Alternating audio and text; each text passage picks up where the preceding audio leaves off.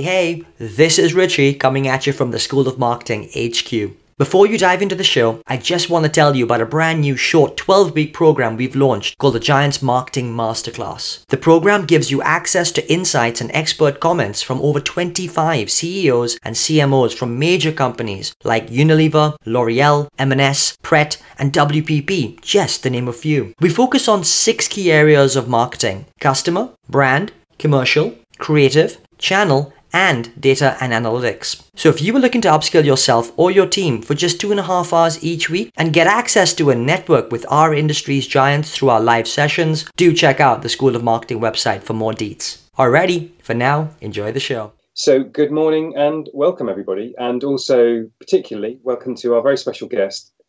Fabulous to have you on the show, Will, or should I say Greens. Fabulous to have you here with us today. No, appreciated. Looking forward to it. I've listened to a few. I've read the places you'll go. What are in my brains are in my head, and my feet are in my shoes, and I love it. It's amazing the beautiful and wonderfully crafted words you find in books like Dr. Seuss, with such simple messages, and no one will give you simpler messages than an ex-rugby player. You have many talents, and I'm sure you'll bring much more than that archetypal rugby persona through. But let me just give everyone a bit of context for Will Greenwood, MBE, aka Daggy, aka Greens, aka all sorts of nicknames. We'll get into that, and that's very befitting of somebody of the character of Greens. And Greens is a lovely guy, and I know you're going to love him. He has reached the dizzy heights of the very top of elite sport. Of course, won the Rugby World Cup in 2003 with Sir Clive Woodward and Ben Kay, who we've had on the show, of course. This is me a little bit getting to relive my sort of my rugby past, but fantastic to have so many elite sports people on, because I think you always get that interesting edge of what it takes to perform at a world-class level. Going back, Green started as a graduate trainee on the foreign exchange trading floor with HSBC. But turned professional and went on to play for England 55 times and twice for the British Lions. But as with all of our guests, life hasn't been a bed of roses. And so we'll hear about the ups and downs as per the book. Green's had setbacks in his playing career and actually nearly died playing in 1997, was knocked unconscious for 17 minutes and swallowed his tongue. And Greens, you're going to have to tell the story of what happened when you awoke, because that was an absolute belter. And also tragically, Greens and his wife Caroline lost their first son Freddie very soon after being born in 2002. But Greens has incredible fortitude, and his playing career, he's achieved some amazing things, but also has turned that into success both as a media persona, and also commercially. He's been working in TV for about 15 years. He's been a writer for The Telegraph for about 15 years. I know this morning he was on TalkSport because there's been a line selection from about 6 o'clock this morning. And also other crazy things. So in 2018, Greens hiked to the North Pole in memory of Freddie, raising over £750,000 for research into preventing premature death. Also just about to publish a new book called Boom, Best Out of Me, which I think actually perfectly captures Greens' drive, but also his humility. So it is an absolute treasure and a treat to have you on the show. So welcome, and I'll pass to Richie to say hello and get going with the questions. Appreciate that. I'm trying to work out who you're describing. I'm looking around the room going, who's this guy? He sounds interesting. Let me bring that back down to earth super fast.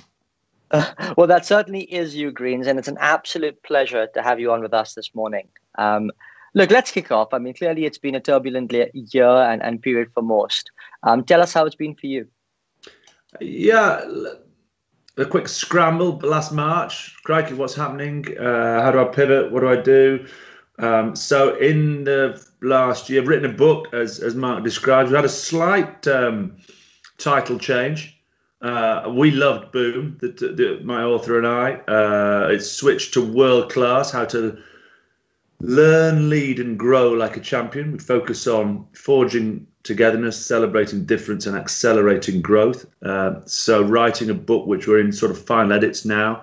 It was due to be in the bookstores for the Lions tour, for all my sort of Telegraph readers to pick up from W.H. Smith's at Heathrow for their 12-hour flight, 10-hour flight down to Joburg or Cape Town.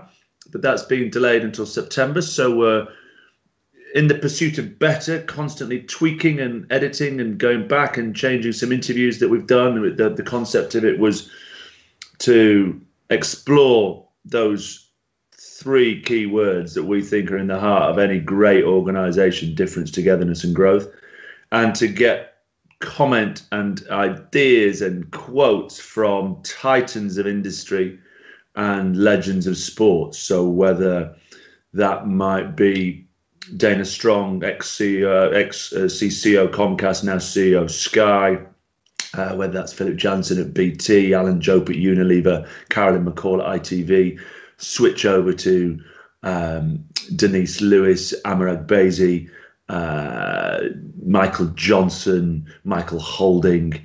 I mean, we've some extraordinary people we had the wonderful privilege of chatting to explore the themes of our book. So that was one thing I got into. Richie, I then onboarded in a new organisation. I've been shouting loudly from outside the ropes at an organisation that used to be called SatMap, that is now called Affinity, which improves, in its most simplest terms, it improves all conversations you would have with your customer along all the touch points that you may have with your customer. So we try to create sort of journeys of one for your customers, real segmentation. And so I onboarded with them. I've been a senior advisor for 7 years, and now I'm chief customer officer. And we're looking to defend and consolidate some of the existing clients, find new opportunities, roll out at new organizations. And we've had an incredible revenue spike over the past 12, 18 months, and we hope to continue that. In amongst that, the usual stuff: 3 kids, lockdown, homeschooling, my own personal Joe Wicks. I like him, but I sort of hope by now I know how to do an exercise class. Enjoyed the peace and quiet. I was in London last night for dinner, and it was very strange. I know I'll go back to loving it, but there was a moment at about 9:30 thinking, I just want to go home now. And it's like, I've been in lockdown for a year and a bit, and I'm wanting to go home. That might just be me. Well, no, I think it's not you, actually, funny enough, because I think there's a lot of people as we come out who are sort of almost apprehensive. They've gotten used to a little bit of a way of a hermit way of life, and it feels like you're not alone by all means. But so you've had a fairly relaxed year, then, I would say. Anyway, over to you, Mark. Well, I've heard a couple of words used a lot, actually. One is people have been depleted, and the other is now a languishing, which means they have kind of become accustomed to a certain way of being. And there's a comfort zone to get back to what went before. But so Greens, you've had to roll with the punches through the years, and so you're resilient. You've got good coping mechanisms. But what do you think you've learned new through COVID about your resilience, your fortitude? I think it's just reinforced that there is no perfect. I think growing up everything had to be right. I was brought up by 2 school teachers. Everything had to be homework on time, and you can write the perfect essay, you can do the perfect maths exam, or you can try to, and you must chase that, and you can play the perfect game. The feedback I got from my father was always hugely positive, but to the absolute minutiae of every touch I had on an international rugby field, plus, neutral, minus, chase that perfect game, get 100, get 80 touches, all of them adding value. And then as I've sort of slightly got older and looked behind the curtain like the Wizard of Oz and realised not always what you see behind the facade, or in this current climate, don't believe what you see in the little squares. So it's just allowed me to be a little kinder to myself and understand. I really do try to finish each day slightly better than I started. Doesn't always work like that. You don't have to win and lose every day, but can you laugh, think, and cry every day? You sort of think about those emotions. And the great Jimmy Vulvano said exactly those things. You know, if you can push your emotions to tears every day, you can whir those grey cells to be really thinking, and then you can enjoy doing it. You're going to have a pretty full day. So I try humour. Bad humour, dad humour plays a large role in my life. I'm never afraid of great gags like what do you call two Spanish firemen, Jose and Jose B. You know, those sorts of gags always make me tickle. And then at the same time, I'm not afraid to cry at terms of endearment, or be drawn to tears by a good film. And then reading has been something that I think allows me to just keep exploring different perspectives on what may be perceived as the same problems. And I'm reading a really good book at the moment called Think Again by Adam Grant, and the power of knowing what you don't know, and understanding it's okay to be out of control and it's okay not to know everything, and staying one page ahead is all you really have to do. You don't need to know how the book finishes, just stay ahead. So a long, perhaps drawn out answer, but were I to sum it up, just to be slightly kinder and put my own oxygen mask on first. You remind me of the expression, be kind, everyone you meet is fighting a great battle. Yeah. 2,500 years old. And then, of course, it starts with yourself. So that's some lovely thoughts in there, Greens. Richie? You know, Greens, the thing that I reflect on as you talk about almost two dimensions, you know, in the one hand, super high performance, incremental gains each and every day, micro wins, make every touch count mentality. And then, of course, you know, you sort of moved into a world of slightly slower pace, and more reflective, and having an ability to, really think about the kind of, the things that you enjoy doing. And I almost wonder if this is sort of symptomatic of the phases in your life that you're at. You know, phase one, reaching for astronomical heights in your professional career. And then now, as you've moved away from this, clearly still super ambitious, but in very, very different ways. And I guess the question that I have is if you've got people, or if you've got reflecting back to your younger self, do you think there are things that you could have taken from your now mentality that would have made you even better when you're in that high performance environment? Or do you need to be that sort of wired up and geared up in that high performance kind of way of thinking in order to be successful in that kind of, high flying professional sporting career? Yeah, that's my greatest confidence. I mean, I think Alexander the Great surrounded himself with his companions, and Napoleon had his old guard. Caesar had Praetorian Guard. It's your old gnarly people who are the speaker of truth, who don't pull punches, who say what isn't being said, and they really listen to you, but then feedback in the context of wanting you to be better as a friend, but not wanting to pull punches and pull you up on things. And my university friends are those people for me, not my ex-rugby players or my ex-work colleagues, or to a great degree, not my family. It's that close-knit group. And it's funny you say that. So we write things down, we have lunches and complete confidence. And one of the things they keep picking up on me is I keep promising not to sweat the little things. And I've changed a lot. There's another whole heap of things that I have changed, Richie, which is to what you say. There is and yet some things are like letters in a stick of rock, and sweating the little things is just sort of what I do. Attention to detail I find difficult to let go, and then I actually realized that is my USP in a way. The focus, the detail. I think the world and his dog is told that they need to be number one, be CEO, be captain. Actually, to lead, which I totally get, but I think there should be a verb, to team. I think I'm just a bloody good teammate. I think someone you would value having on your side. I think I'm immensely loyal, and those are the sort of characteristics that I don't want to change. But can I change how I articulate what I would like?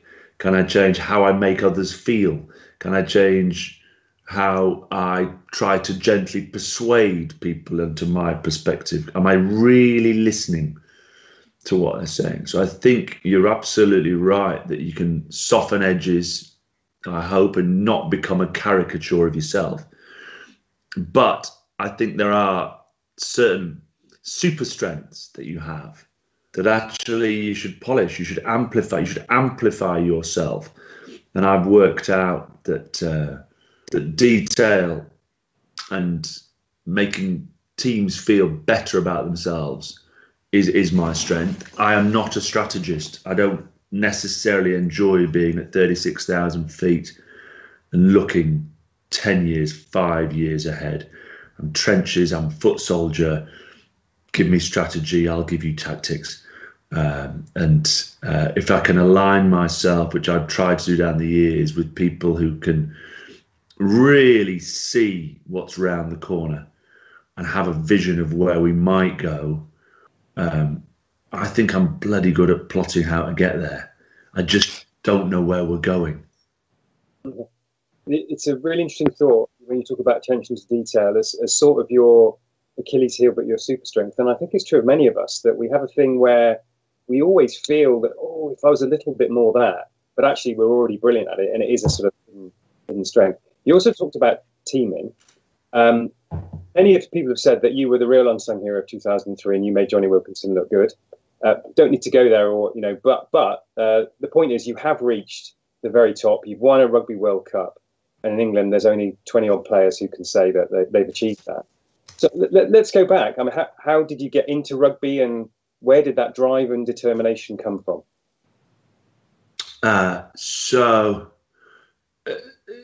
As a stickler for detail, and by the way, I hope you'll take this in feedback in the context of better. I would say 5 years ago, I'd probably write that there's actually 40 who've done it, or 50, and the reason is because the women have won the Rugby World Cup as well. And the Red Roses are an extraordinary team, and those are just the sort of things that we assume. We see Martin Johnson, and actually Emily Scarrett and Maggie Alfonsi have scaled their Everest as well. So extraordinary characters. So I don't mean to pick that up in any other way, just to go. I'm a huge believer in women's rugby. We started a women's team at my local rugby club.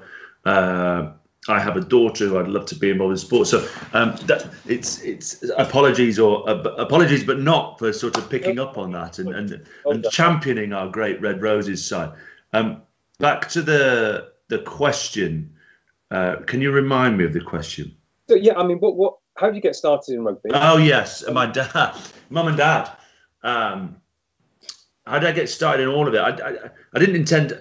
There are those, and by the way, I know you mentioned Jonny Wilkinson. He had a poster on his wall at the age of 7. I'm going to be the best England rugby player. That he was like, this is what I'm going to do. And to understand the requirements in teams to have slightly different mindsets, then there's, and I'm sort of sat in the middle. If you look at that England midfield, and I'll get back to mum and dad in a sec. Jonny, I'm going to play for England and be the best player in the world. So Will Greenwood in the middle. I just want to turn up and be fun and see where it takes me. And then Mike Tyndall, who's like Brie on a hot day, he couldn't be more horizontal. Just, what am I doing today? Where am I? What's going on? And so bringing those different perspectives and actually having those different perspectives made us the midfield that we were. Now, Jonny could quite rightly, by the way, say I was the best player in the world. Neither me and Tins could really say that. But if you put us together as a three, I mean, Johnny's 46 now, is he? Tins is 47, I'm 48. We'd take anyone on now. It's like, there's a pitch just the other side of this camera. There's a horse field. If Mar Nonu and Tan Umaga turned up, or Owen Farrell, me, Tins and Wilco, I mean, we might get beat, but we'd have a go. And that was the sort of mindset. So back to where I started with that mentality was I had parents who we'd play every board game, every card game. We'd do every card game. We'd play every car game as well in the car. We'd play every sport there was. I'd chase every ball. I'd run after it. We moved to Italy. I grew up in Italy. I'd go to the supermarket and we call it hashtag beat the game. I'd be having maths lessons as a 4-year-old. That one banana cost 26p. What does 5 bananas cost? But when you buy 5 bananas, you then get a 10% discount on the 26p that you get. What does 5 bananas cost? Mum, no, that's it. To think about it like this. So constantly everything. So perhaps this is where we think, where did he get his attention to detail from? Just a family competitive. I think people can mistake wanting to win all the time with being your best self. Just because when I play a game of cards, I want to play the right cards in the right order. Does that make me someone who's annoying to play against, who just wants to win all the time? No, it goes back to I just want to give of my best, and if I get beaten by a better player, card player, Omar Sharif, well played. You're very good at bridge. I'm not so good, but I'm going to try and play my best version of a bridge. So that's sort of where I started. And we'd go to summer camps. We'd go to Grandad's Caravan in the Lake Districts. We'd go down to Uncle Ian's and Auntie Norma's place on the Costa del Ros on Sea. We didn't really do foreign holidays. Having said, I grew up in Italy for the first 5 years. So I was just brought up in a little Lancastrian village where second school finished, I was out on the football pitch. I was out on the cricket pitch. I was running around with my mates. And when I went to university, I was in the 4th team. I was in the 3rd team. At under 16s, I was in the C's. When I first went to Preston Grasshoppers, I started in the 4th team.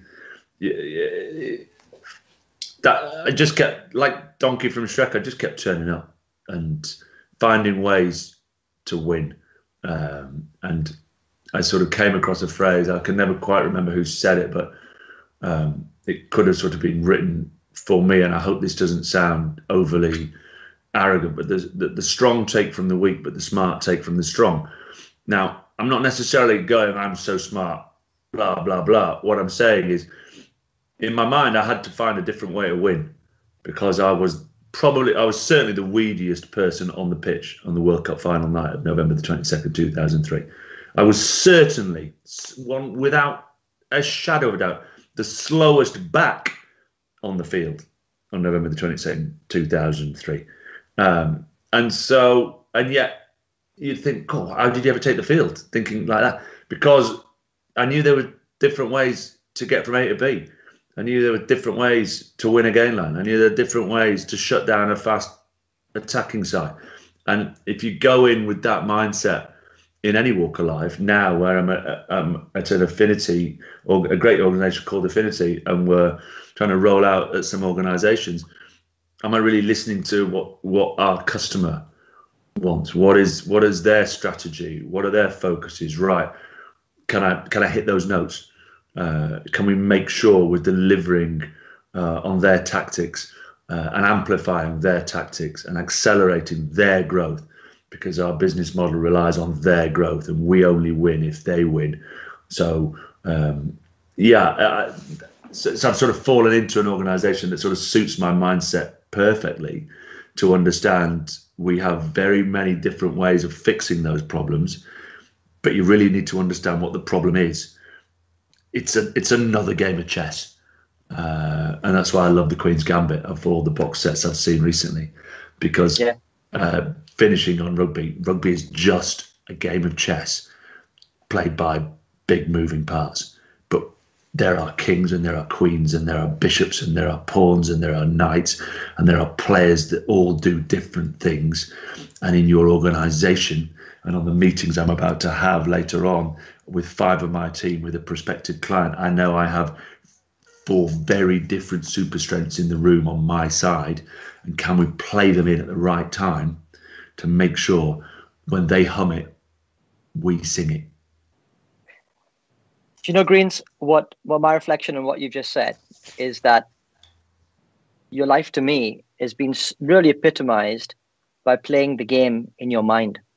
It's, from a very young age, it's been instilled, this thought of turning everything into some level of gamified sort of thing, where it's constantly being stimulated with new ways in which to stimulate your own mental capacity and growth in that mindset to adopt that winning sort of feel and flavor. And as you say, right, you would assume that when you're a rugby player on the field, the biggest would win. You'd assume the fastest would win. But actually, what you've just described is the ones who have it up here and are mentally the strongest are the ones that come out on top. And I find that really fascinating. The thing that also sort of strikes me, and I'd love to get your thoughts on this, is, as you say, right, I just turned up is one of the phrases you used. And as part of that, there must have been a huge amount of disappointment and failure at pivotal moments in these different parts of that journey. And I'd love to hear how you were able to overcome that sort of, sense of failure, given the fact that, you've been super competitive. How do you deal with that? And just one final piece of context, we had a lovely a double Olympian, Jack Green, on our show, and he talked a lot about mental health and being at the top of his game as an Olympian, and yet not being able to sort of, feel at his best, although being on the field in London at the Olympics. So, just top athletes, mental health. How would you deal with failure, disappointment? So there's a couple of different ways I can describe it. I could go back to Grandma and Grandad Howarth from Ramsbottom, the archetypal Lancastrian grandparents who would just said, crack on, dust yourself down, and go again. And I think that was instilled in me by parents and background that came from relatively modest surroundings. Never wanted to be anything never wanted to be oligarchs or billionaires, but just create a stable, steady, happy household that went through their own turbulent times. And you watch how they react, and it's sort of soles of your feet parenting, and it's sort of, you watch and you pick up and you learn and you understand, and you, even as a child, you might not realize the size of the disappointment, but you can sense disappointment, and then you watch the reaction and never dwell on it, and as I said, then just cracked on. And I think that the phrase we came up with England, if we sort of fast forward to the elite sporting team that I was involved in, was we sort of left it on the wave behind, and understood that you must understand why you've lost, acknowledge why you've lost, but you mustn't grieve it. You must acknowledge it, find a way to be better next time, find a way not to replicate the mistakes, and go about it with your best endeavours, looking yourself in the mirror and saying you're giving it the best crack. But perhaps two slightly different analogies, but hopefully same outcome in terms of failure isn't fatal. I totally acknowledge that if you're operating in the military, and I don't want to necessarily bring that out, that actually it can be in certain circumstances, but not in the world I was living in. Therefore, try not to take yourself too seriously. Understand you can get beaten by a better team. Understand you can have off days. It's okay to rain. There are seasons in the year for a reason, but find a way to turn the corner and move on. And I look at the sport that I really admire for this are the golfers. The ability to, I think Tiger used to give himself 15 seconds. If he missed a putt, he had 15 seconds where he can, in his own head, go absolutely ballistic in his own head, almost like a clock. And then his caddy, Steve Williams, would go, done. And then bang, parking. And the other one, I've got 3 kids. Master Uruguay from Kung Fu Panda is probably one of the wisest souls there is. And I think his great line is, there's no good news, there's no bad news, there is just news. And if you can begin to look at things in that context, I'm not trying to take the joy out of happy times, but it allows you to consider the inverse of that, and the potential for a poor quarter, a poor performance to really impact you. Actually, that ability to understand it and park it is something that I think I'm quite good at, but not perfect. Greens, you're very balanced about success versus failure. You mentioned failure is not fatal. I think there's a Churchill quote which says, "Success is not final, failure is not fatal. It's having the courage to continue to go on." But very, very balanced philosophical point of view, which is amazing. I'm going to take us in a different direction now. So you nearly died on the rugby field. Yeah. And but there's a funny story that goes at the end. So just give us a bit of a context. Was it about? Yeah. So the Lions in '97. The Lions have just been announced yesterday. The squad with Warren Gatland. Amazing tour to South Africa, and I was part of a successful tour 24 years ago where every time it seemed the Lions go to South Africa, they are the current world champions. They won the World Cup in 95, 07 and 19, and the Lions go into 97, 09 and 21. I was a relatively obscure, unknown club player, hadn't played for international rugby, and Sir Ian McGeechan and Frank Cotton said, "Right, the cut of your jib, join us in South Africa on a tour, 36 players to met up with the very best, the cream, Jerry Guscott, Scott Gibbs, Keith Woods, Martin Johnson's, Lawrence Delalios, Tom Smith." I mean, the team was so special in 97. And there's Donkey from Shrek jumping up and down at training, going, "I'll have a go, I'll have a go, I'll have a go." And then just before the second test, we played Orange Free State in what's known as sort of the unofficial fourth test. The ground was, the high veld was as hard as playing on the M4. Got my sleeve trapped on my arm, pinned, whipped around in a sort of judo throw, and basically head made contact with floor first. And clearly I don't remember anything about it. I've watched it not often. I've watched a couple of clips of it. My feet sort of float to the floor and bounce. You know the fella's out when the feet bounce on the floor, and you may have seen it in a boxing match when he hits the canvas, and you're just a limp body. And Dr. James Robson and the medical staff did everything appropriately. Were first on hand. Richard Krycek, Mark Davis, the physios, and but nothing, just no reaction, pupils, nothing, everything either dilated or undilated. I'm never quite sure the technical term, but there was nothing coming from the torch in the eyes. And then finally, I sort of sit up and go back and out. So they realise I'm in great danger. Anyway, long story. What's the point of the story? In the old days, I wouldn't say it was ignoring concussion and ignoring head injuries, but in the old days there was no psychoanalysis and there's no testing. It was just you had 3 weeks off.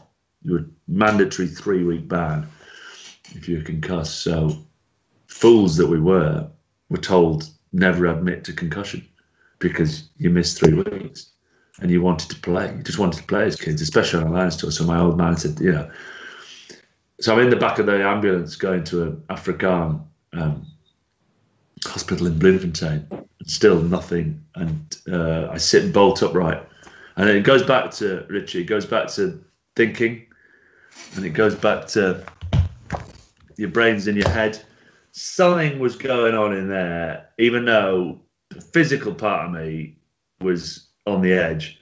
Something was still whirring in there, and understanding concussion, 3 weeks, still 2 weeks on this tour. Where I sit bolt upright on the gurney and stare my dad in the face.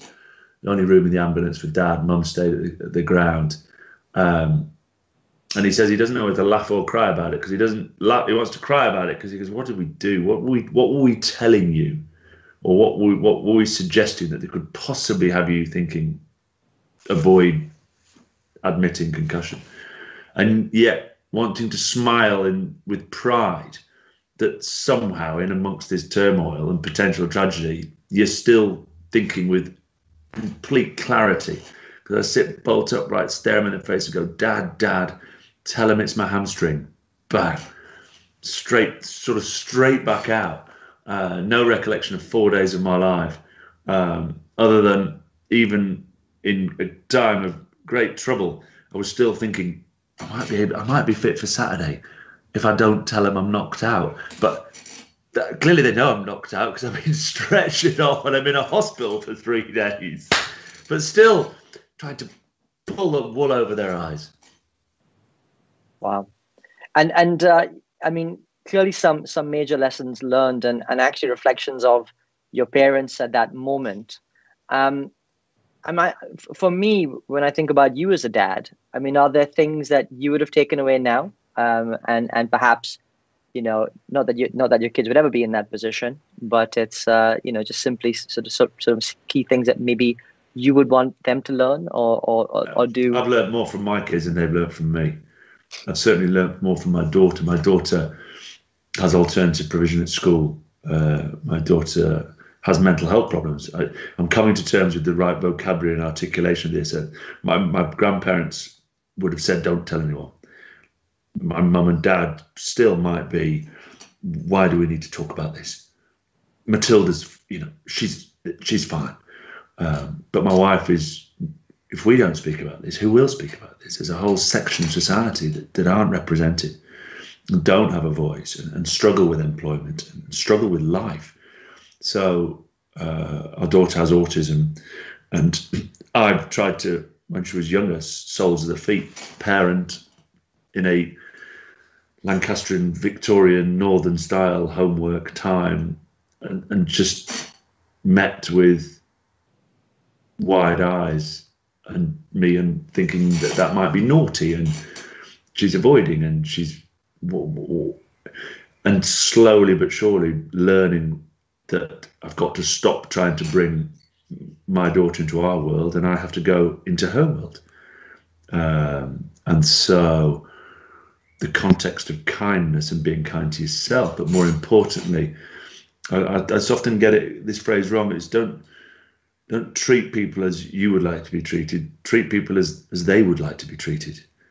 And I think I hope I get the point across there. You have to find a way. If you're teaching a child and they're not learning, find a different way to teach. Don't round peg, square hole. And so, the lesson, the reality is, I'd flip it on its head and say, my children I'd like to think have made me a better person. My children have opened my eyes. My children have taught me, and certainly with my daughter, there's a, and it goes back to celebrating difference. You do need in a team people who know all the rules, but you also need in a team people who don't care about the rules. And if you can blend that together, you can have a whole host of different ways of talking about it. Old masters and young Turks, suit wearing with baseball caps, perfect haircuts with tattoos. You can sort of all think of strange combinations that you grew up with and thinking, well, that's not.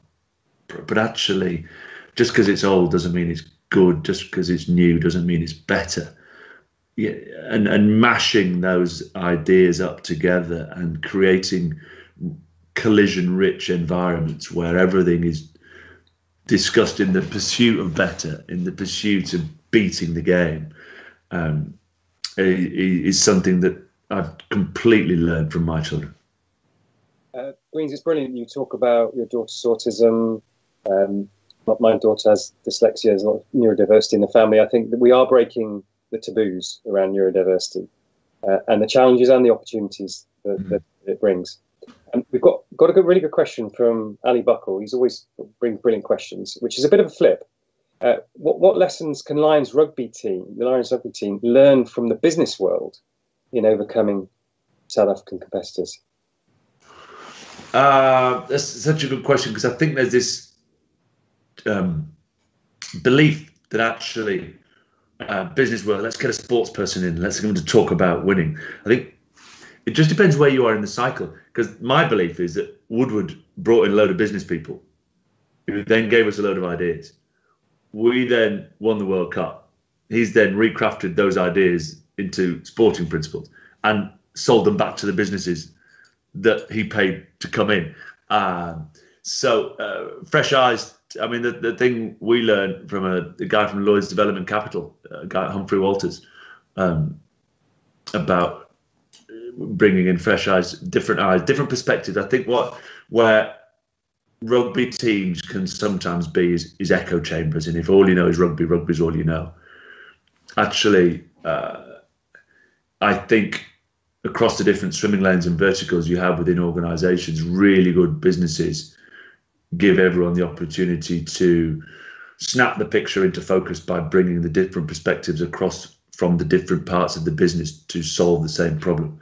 I think sports teams can sometimes assimilate to the biggest and the fastest, and actually having open forums and discursive platforms, coming to agreement and walking out of a changing room, walking out of a meeting room and going, this is the long-term plan, these are the tactics to deliver that, the tactics are flexible, the strategy, the long-term vision isn't, that's what we're going to do. I think these sorts of ideas and this sort of articulation and vocabulary that the business world gives can allow you to feel much more confident about what you're doing in a sports environment. I think I've sort of got there with an answer.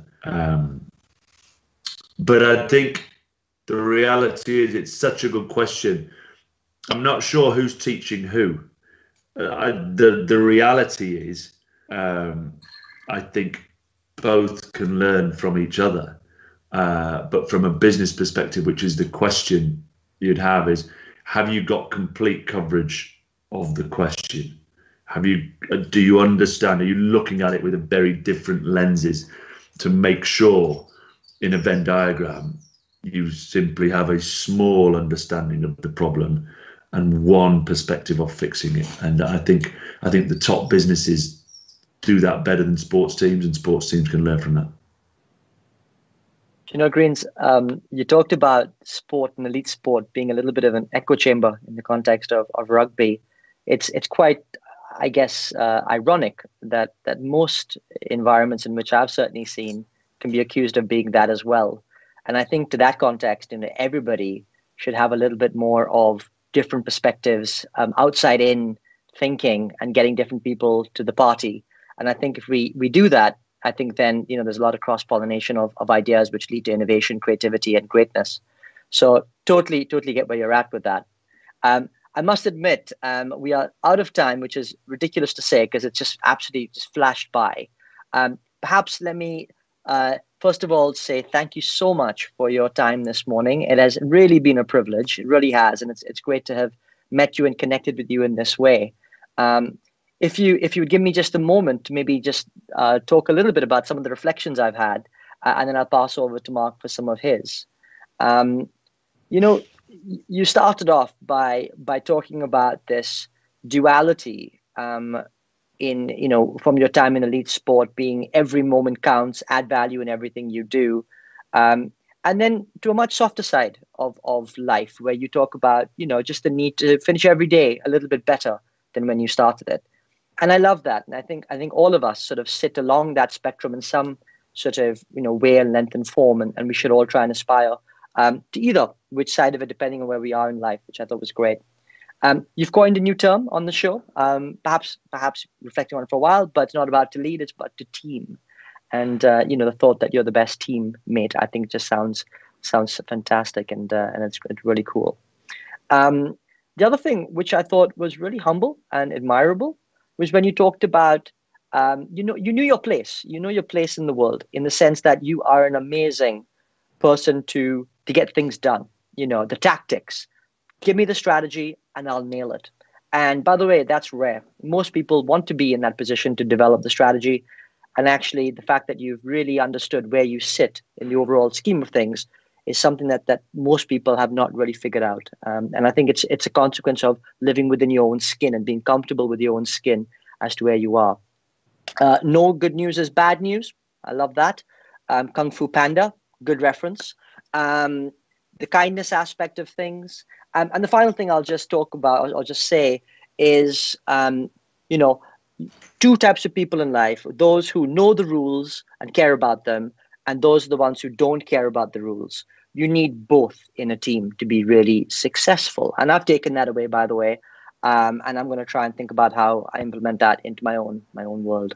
So Greens, look, absolutely fabulous. Over to you, Mark. Yeah, thanks, Richie. You caught it really well. I mean, it's been a very humbling experience, Greens, to have you on. There's layers and layers to your reflection and insight, actually. Been very, very struck by that. We've heard about the good and the bad of attention to detail, to perfection, and finding the right balance and converting that into a strength. If we could all laugh, think, and cry every day, the world would be a better place. I'm going to use Brie on a hot date for Tyndall. I mean, that is such a good line. It's making me chuckle even saying it out loud. The smart take from the strong. It's okay to rain. There's a reason we have seasons. And you juxtaposed a few things. You talked about perfect haircut and tattoos. You know, I think you're somewhere between Uguay and Shrek. But what a lovely combo, and it's been an absolute thrill to have you on the show. Can't thank you enough on behalf of Richie, myself, and everybody tuning in. So thank you again. Richie will do a quick intro for next week, but enormous thank you.